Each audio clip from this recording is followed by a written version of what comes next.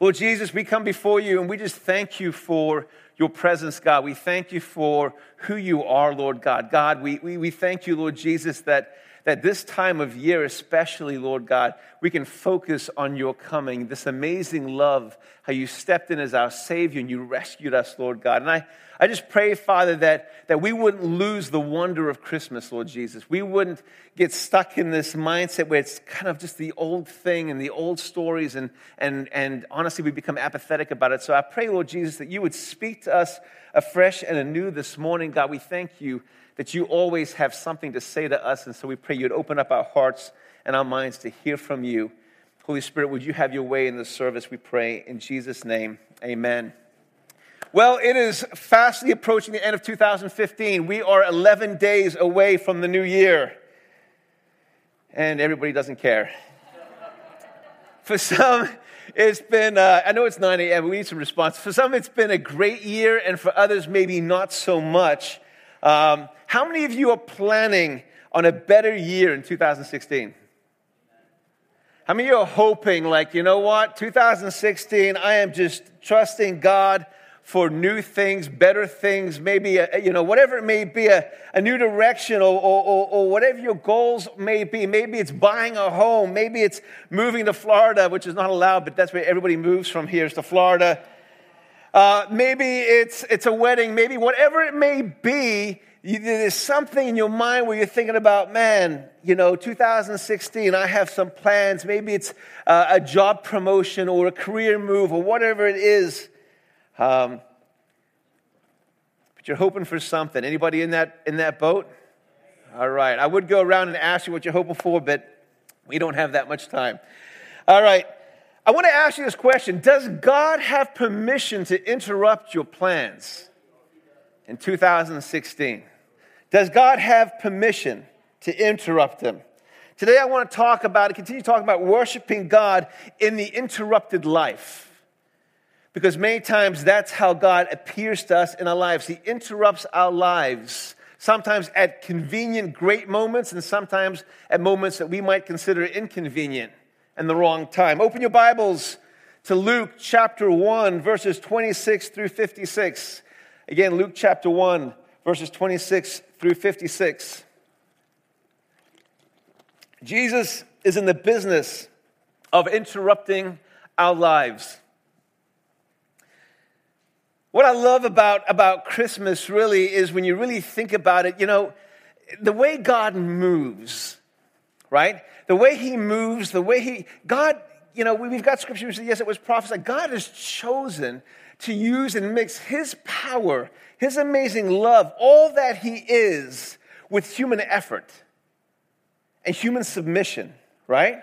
I mean, God did not need to do that. He could have chosen to do it a different way, but he chose to manifest his power, his authority, his love through the acts of submission of his people. And that powerful combination brings life.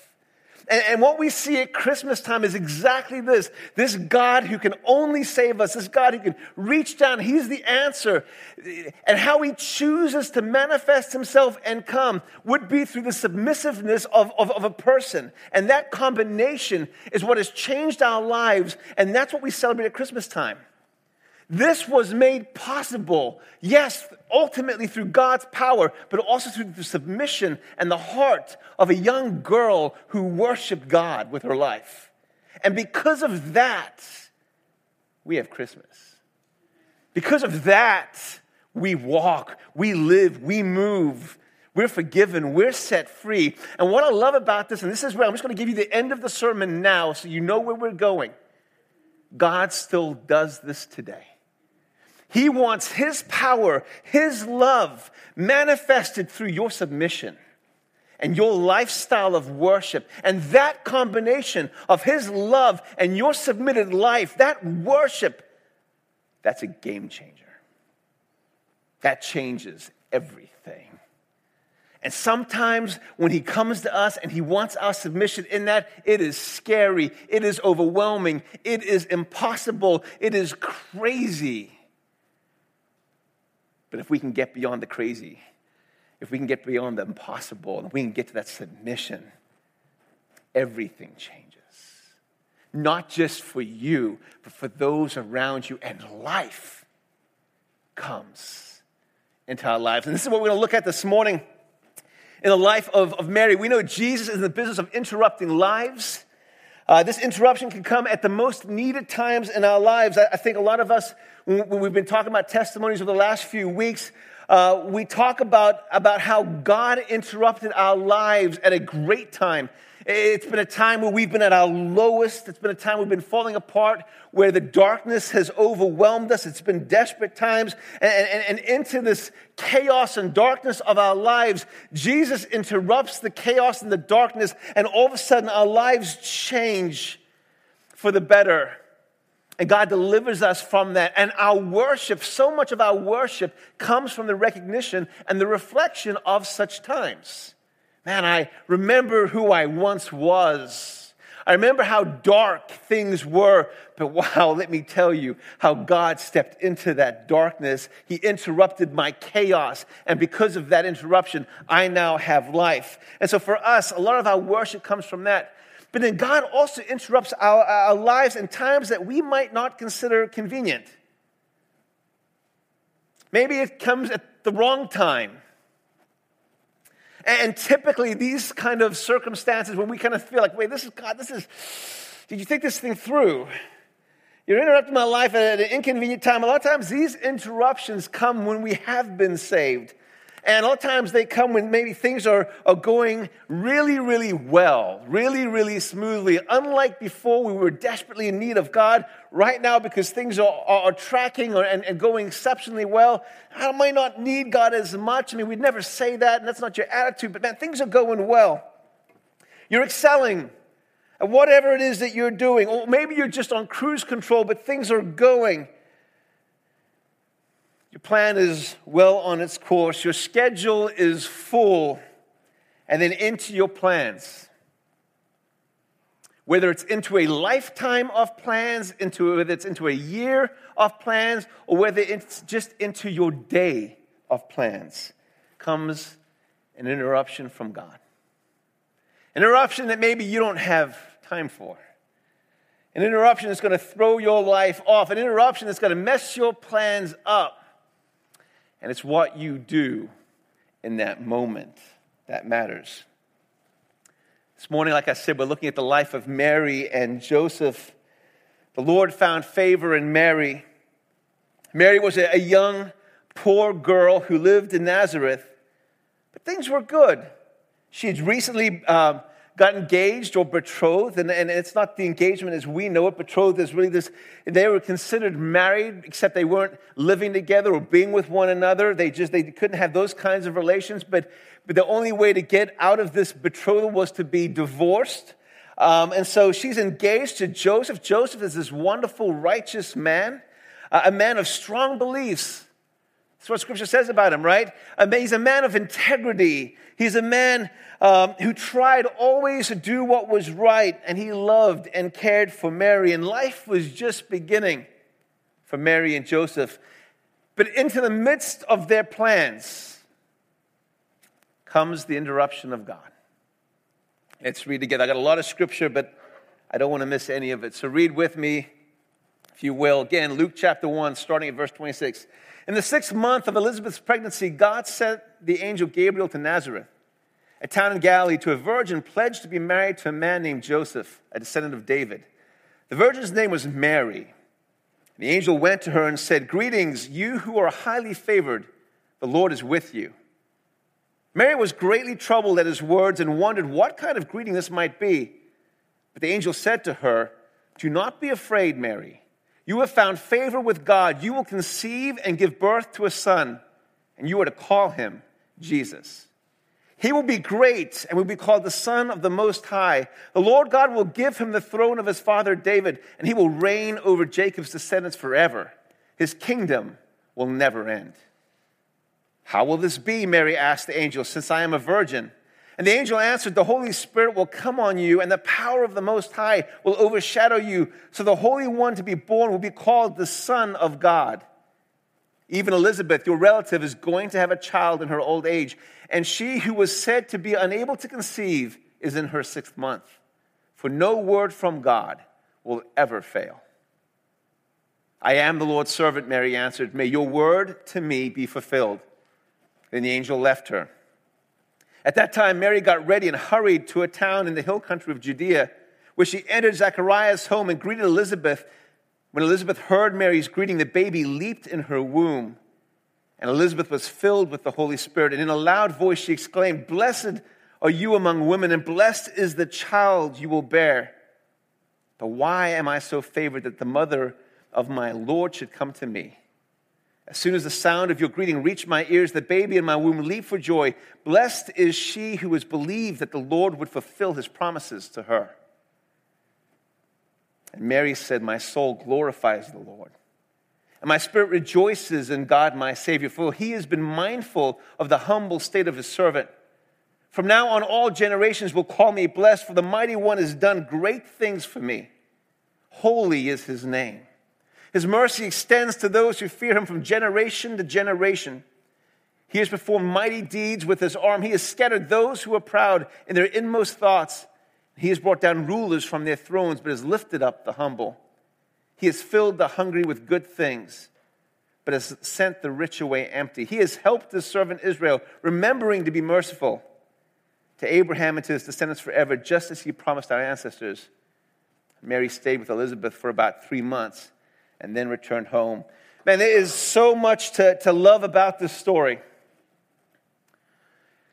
I think one of the challenges at Christmas time is to honestly reread this and still be amazed by it. And sometimes we read this as if it's just like, yeah, and this is what happened, and lose you lose the heart of everything that's happening. And my hope is that God will communicate the heart of everything in this story to you and to I this morning. But God chooses the most unlikely person. Do we realize, obviously we take Mary and go, man, Mary, the mother of God, and yes, we hold her in esteem, and rightly so. But Mary was no different than you and I. Right? Mary was just a regular person. She was righteous and she loved God. But Mary was a regular person that God found favor with because of how she loved him. And the fact that Mary was young and poor and a female would make her, honestly, probably the most unusable person by God, at least in the opinion of the Jews of those days. She was a lady. Sorry, ladies, but that didn't do you any good back then, all right? Remember the Pharisees? A lot of times they would avoid women, all right? So God was going to use this lady, this young, poor lady. They're guessing that she was probably 13 to 14 years old. And so God chooses this lovely young lady, the most unlikely of characters. God isn't looking at the external qualifications, right? God's not looking at what the world looks at. God is looking at the heart. God is looking at the character of the people that he wants to use. And so while she didn't meet the external qualifications, man, she met the internal ones. And God said, man, I want to use Mary. And so she has everything that God is wanting to use. On the outside, Joseph and Mary don't have what God could use. But in God's view, they have everything. They're not known for their wealth or their titles or position, but they're known by God for their character and for their righteousness.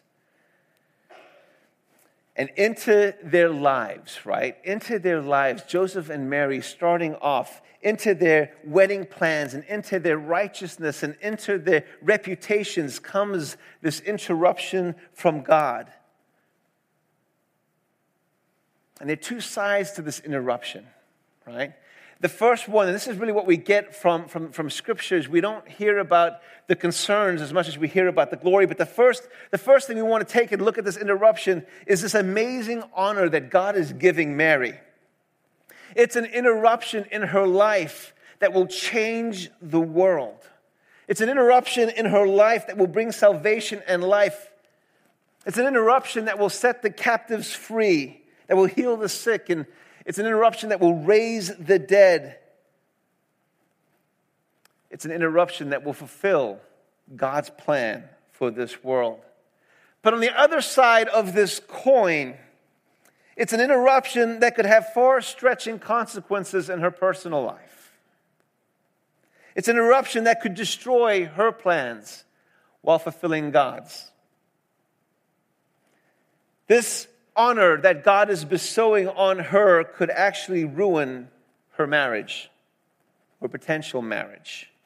This interruption will destroy her righteous reputation. The very thing that God chose her for was her righteousness and her love of God. This interruption will more than likely destroy that reputation, the only thing that she had going for her.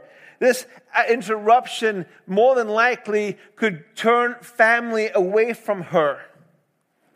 This interruption would bring ridicule on her life from others.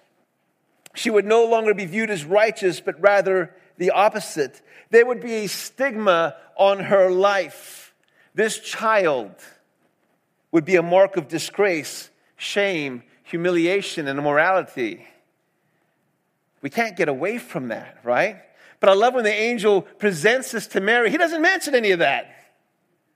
This is about the glory and the honor and how amazing, because guess what? Mary is a player in God's play. She's a figure in God's story. God's not a figure in hers, right? She has a role to play in what God is doing, and God is looking at his story and his outcome. He knows he's got Mary taken care of.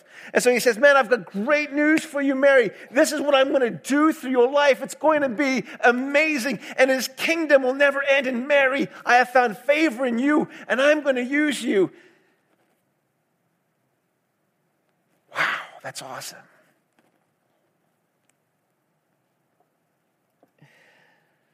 And while Mary knows what God is doing, I mean, let's be real. She has the angel Gabriel appear to her. That's pretty powerful, right?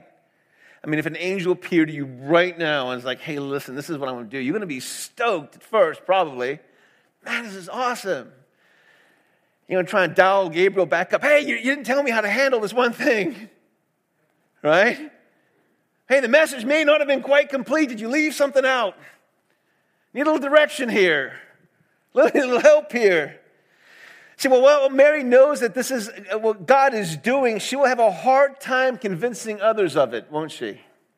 She just will. No one in their right mind is going to believe her.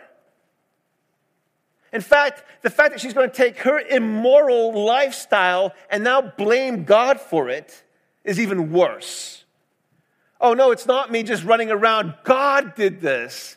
Now, think about this, right? If someone came to church pregnant, and like, no, this is God's. It might take the angel Gabriel appearing to you to make you go, yes, right? And I'm not going to be some righteous guy who goes, oh, of course it's God. No, I'm going to go, that's disgusting. How dare you? I mean, really, come on. How dare you bring Almighty God into your filth and your sin? Right? This is true, right? The God, you're trying to tell me that God did this and you're still a virgin? Give me some kind of scriptural backing for what we wouldn't even go that far, right? No, we wouldn't even go that far, right? But there's this beautiful story at Christmas time that we love and read to our kids. But if our kids came home and told us this, it wouldn't be so beautiful. Right? Oh, praise God at Christmas time. My daughter's pregnant and it's God's. This is crazy. This is crazy, right? She looks immoral, and then she's going to blame God for it. And even her family and Joseph, even if her family believed, and even if Joseph believed by some crazy possible way, others are not going to. And everybody, when they see her with her belly walking around, are just going to shake their heads in shame. Oh, we thought she was righteous. We thought she was this. And so with this powerful thing that God is doing comes shame, comes outcast, comes rejection into her life.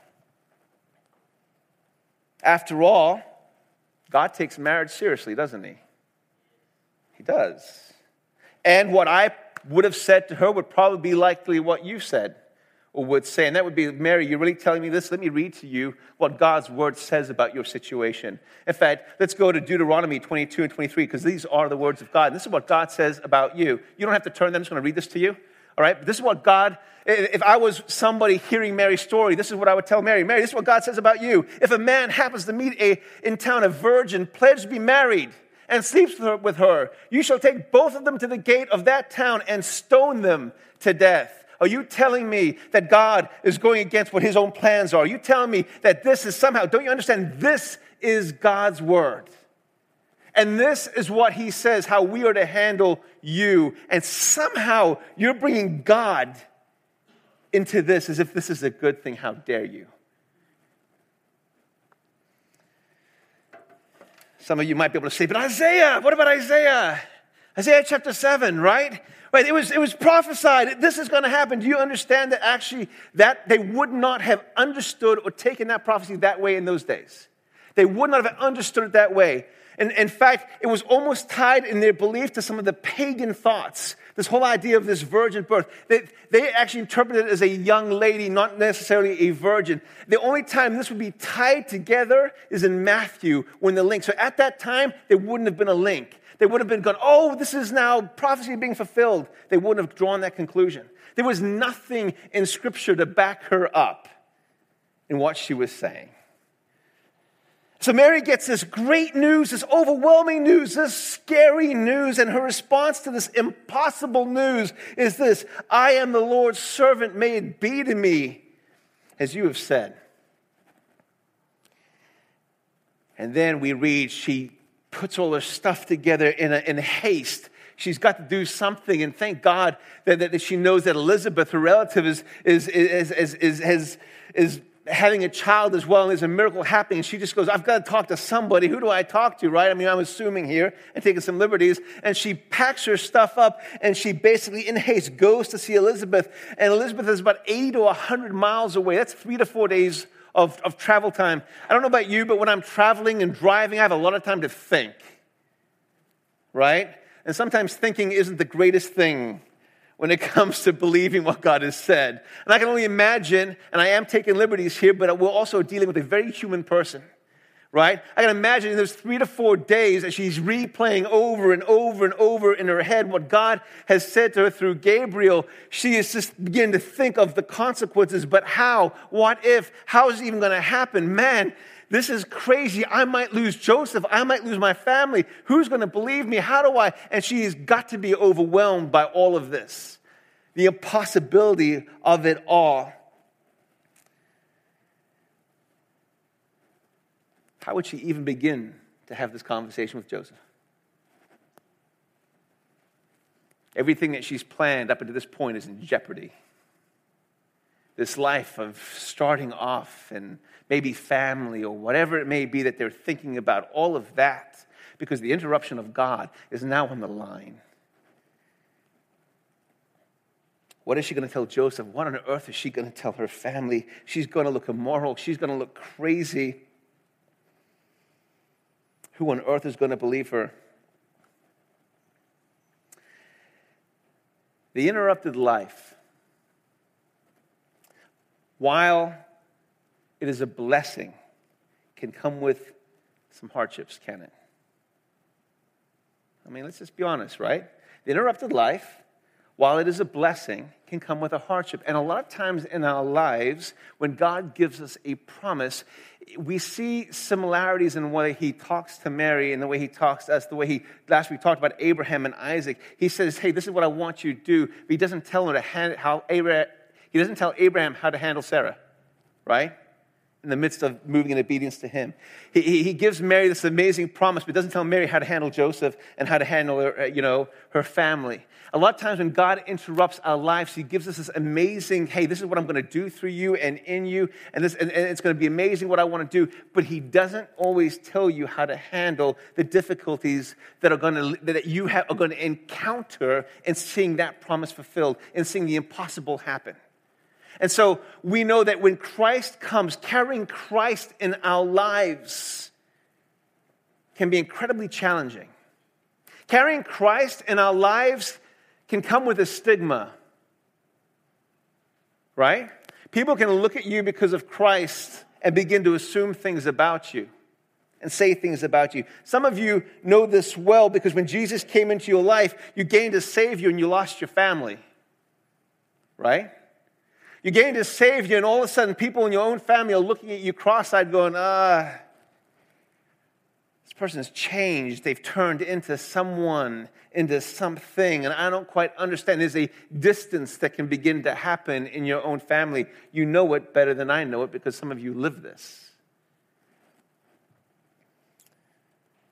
Loved ones that think you're crazy, they pull away. They just don't understand. They can't buy into what you're saying.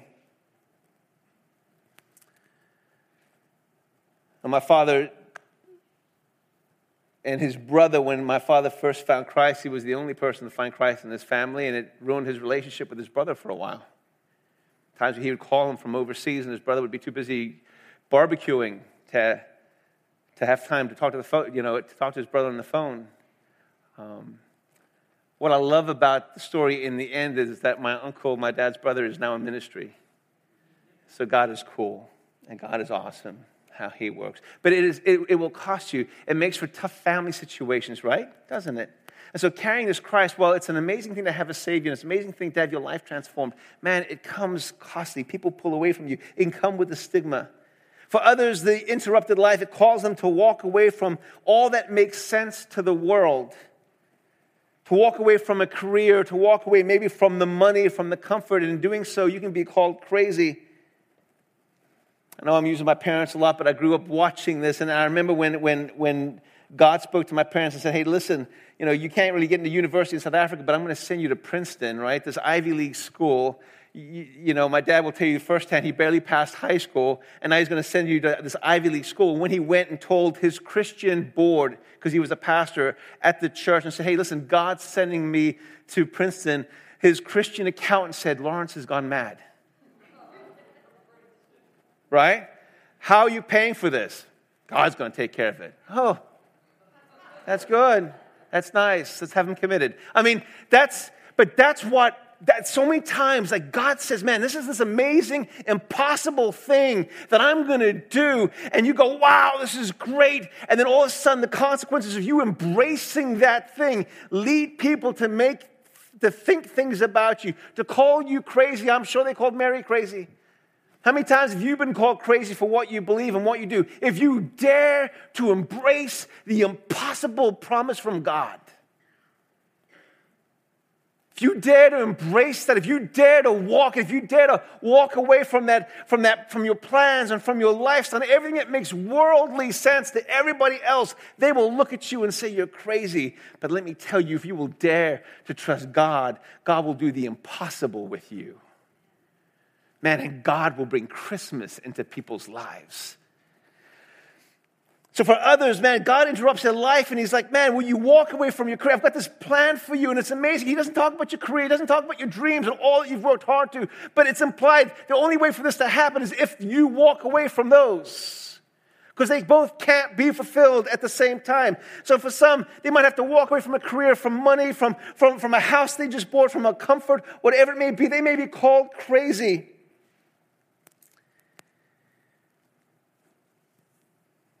The interrupted life, the promise of God,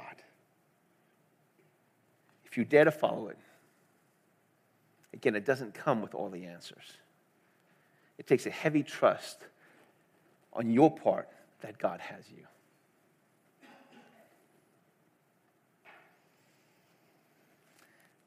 It doesn't come with all the answers. God doesn't tell Mary to handle her family, but God takes care of the most important ones in it.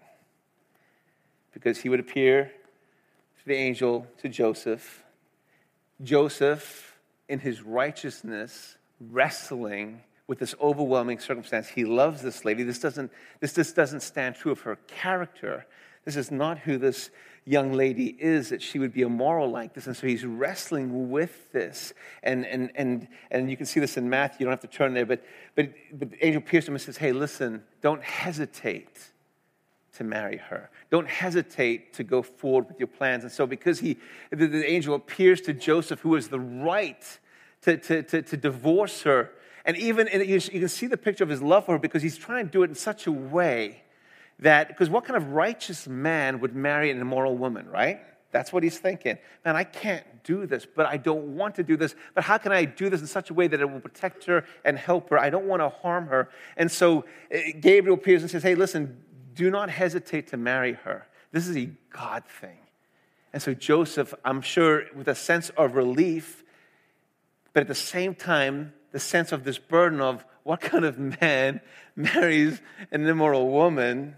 And now he loses his righteousness, and here they are together, this couple with this illegitimate child from some person, and they just, that's their life. That's the stigma. Wherever they went from that point on, here she is raising this illegitimate child who's from God, right? We don't ever hear about her family, right? We don't hear about Joseph's family. How do you think your family would respond? What about the stigma on them? What does it say about their parenting? What does it say about their family? What about all of that that's taking place in this beautiful thing we call Christmas?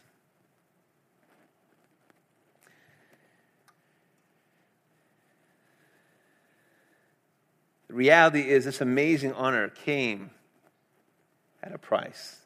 It came at a cost. And I can only imagine that the 4 days it took for Mary to get from where she was to Elizabeth's house, that she struggles all the way.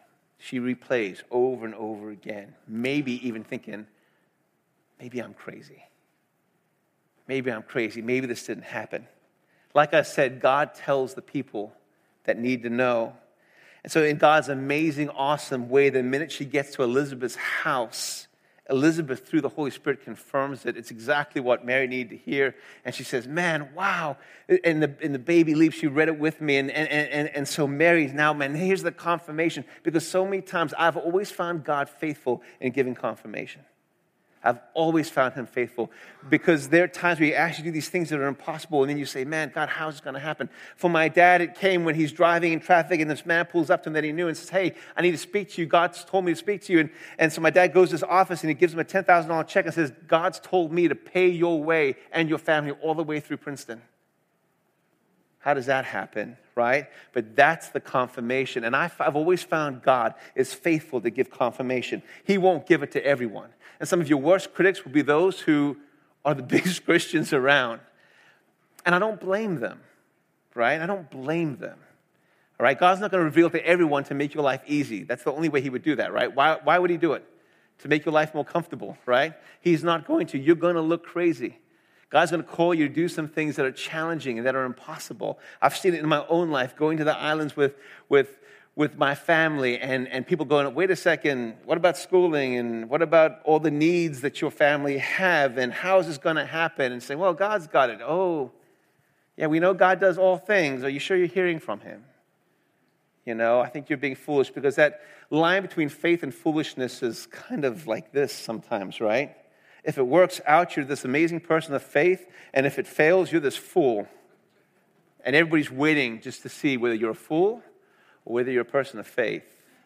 So it's not a comfortable place to be, but it's a place where God moves. She gets to Elizabeth's house, and Elizabeth responds, and I love this. As soon as Elizabeth responds to her and says, man, this is what God is doing, this is Mary's response.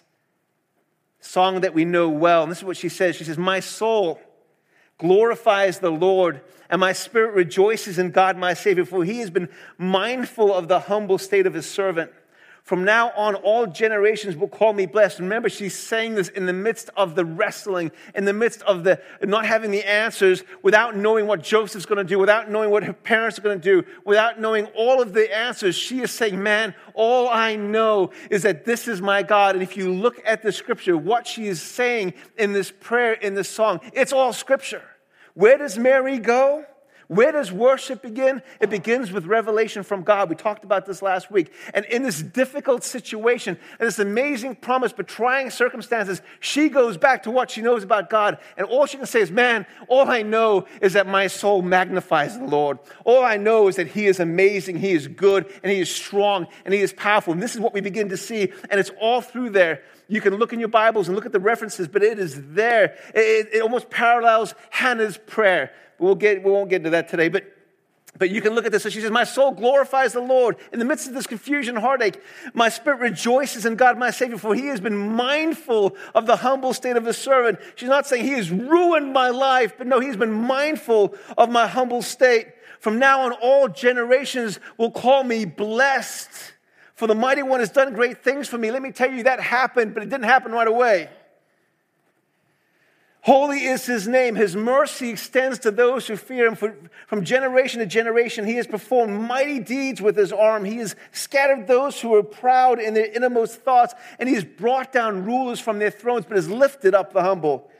He has filled the hungry with good things, but has sent the rich away empty. He has helped the servant Israel, remembering to be merciful to Abraham, his descendants forever, just as he promised our ancestors. Mary responds with this worship of God, a worship grounded in Scripture, with all the questions, with all the unanswered questions, with all the unanswered concerns. What she does is not try to answer them all, but she goes to the one thing that she knows. I know who my God is. I may not know the answers. I may not know the outcome, but I know who my God is. I have found in my life, when I find myself in these situations, trying to figure out and ask God all the answers is never the answer. But what I've found in my life that brings peace is going back to, I know who my God is. What I found in my life, as I said a few weeks ago, is in my mind when I'm struggling through a difficult situation, I replay in my mind all the things that God has ever done for me, all the miracles I have seen. And as I recall one miracle, it reminds me of another miracle. And before long, I am just reciting how amazing God is, how powerful he is. And before long, my anxiety or my worry is turned into peace and confidence. I want to go back real quick. Go back to my notes. What Elizabeth says to her. This is what Elizabeth says. Blessed are you among women, and blessed is the child you will bear. Blessed is she who has believed that the Lord will fulfill his promise to her. Even Elizabeth realizes, because of course, the very child she's carrying is a promise as well. And so she said, blessed are you who believes what God has said to her.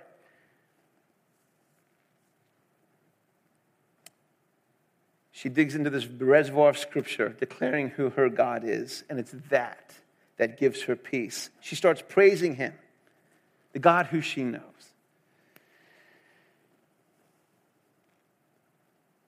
This young 14-year-old girl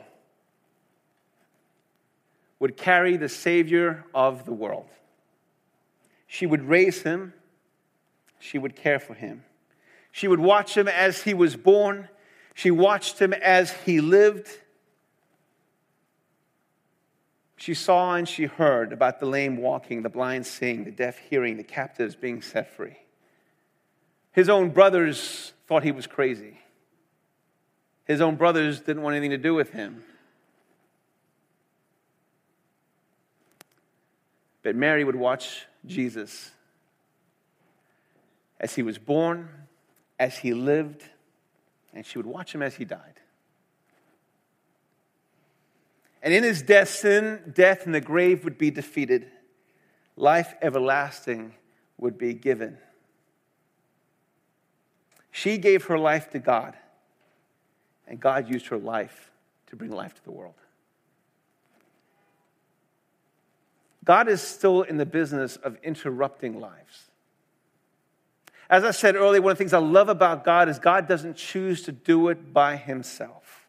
God says, no, it's my power and it's my authority exercised and manifested through your obedience and through your submission. And that combination changes everything. Do you have room in your life for God's interruption? Do you have room in your daily agenda for God's interruption?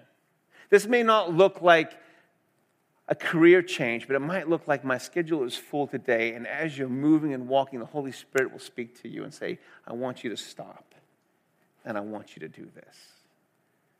And at that moment, you might, well, this could be costly if I don't make that meeting, or this could be costly if I don't do this, or this could be, listen, his interruption can come in a day's activities. His interruption can come in a life, or a style, or a career, or a year. Does God have the right to interrupt your life? Does God have the right to interrupt my life? If we will worship God with our interrupted lives, we may experience rejection, we may be labeled, we may carry a stigma.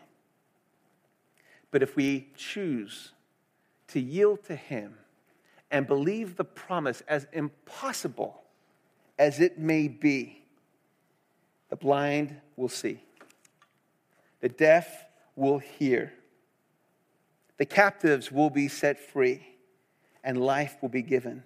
The greatest gift you can give at Christmas is the gift of allowing your life to be interrupted. Would you stand to your feet this morning? Don't underestimate the power of a yielded life to God. God says, even now as he ascends into heaven, he says, now go into the world and make disciples. Go. This is your chief mission. This is the promise. And I will be with you wherever you go. And he sends the Holy Spirit. He says, greater things will you do. Greater things if you will allow yourself to be yielded to me. The greatest act of worship you will ever do will never be the songs that you sing, but the life that you live yielded to him. And if you will live a yielded life to God, let me tell you, you will bring Christmas to people. Christmas isn't about presents and trees and lights. Christmas is about life. Christmas is about salvation. And if you will yield your life to him, his power, his authority, his love, it's all him combined with your yielded life. That brings life. And that is worship. Would our prayer team come forward this morning? Man, I just pray that Christmas changes for us. I pray that Christmas isn't just this past tense thing that we celebrate that happened over 2,000 years ago. But my prayer is that we would start living this. This is not an example of what happened. This is an example of what happens. Some of you, I believe God has appeared to you, God has spoken to you, and God has given you promises. And at first light, maybe you were excited, and maybe you were full of joy, but then you began to think, and you began to wrestle. Then you began to see the impossibilities. Then you began to think you were crazy. And other people, when you shared them, called you crazy. What has God said to you that you've backed away from? See, here's what I know. What I know is that inside each one of you, there's a hunger.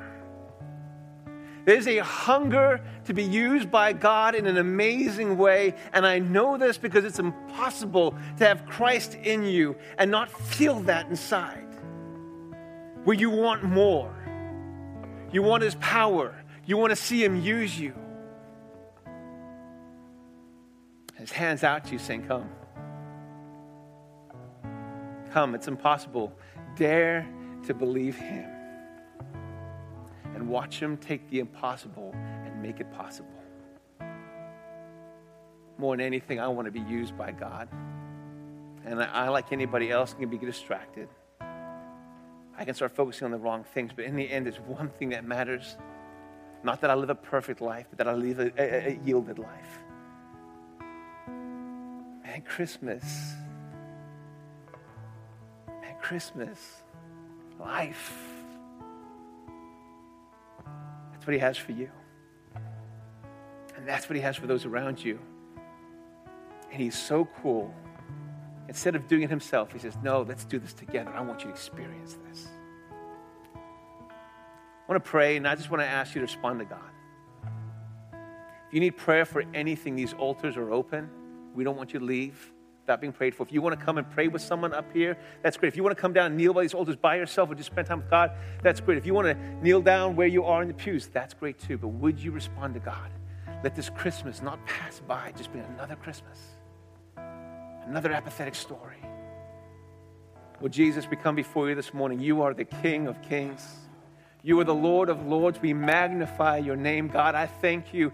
We thank you, Lord Jesus, that you have called people in this room. God, there are interruptions happening in this room even now as we speak, Lord God. God, you are placing your hands on people. God, you may be interrupting a daily activity. God, you may be interrupting a life. You may be interrupting a career, Lord Jesus.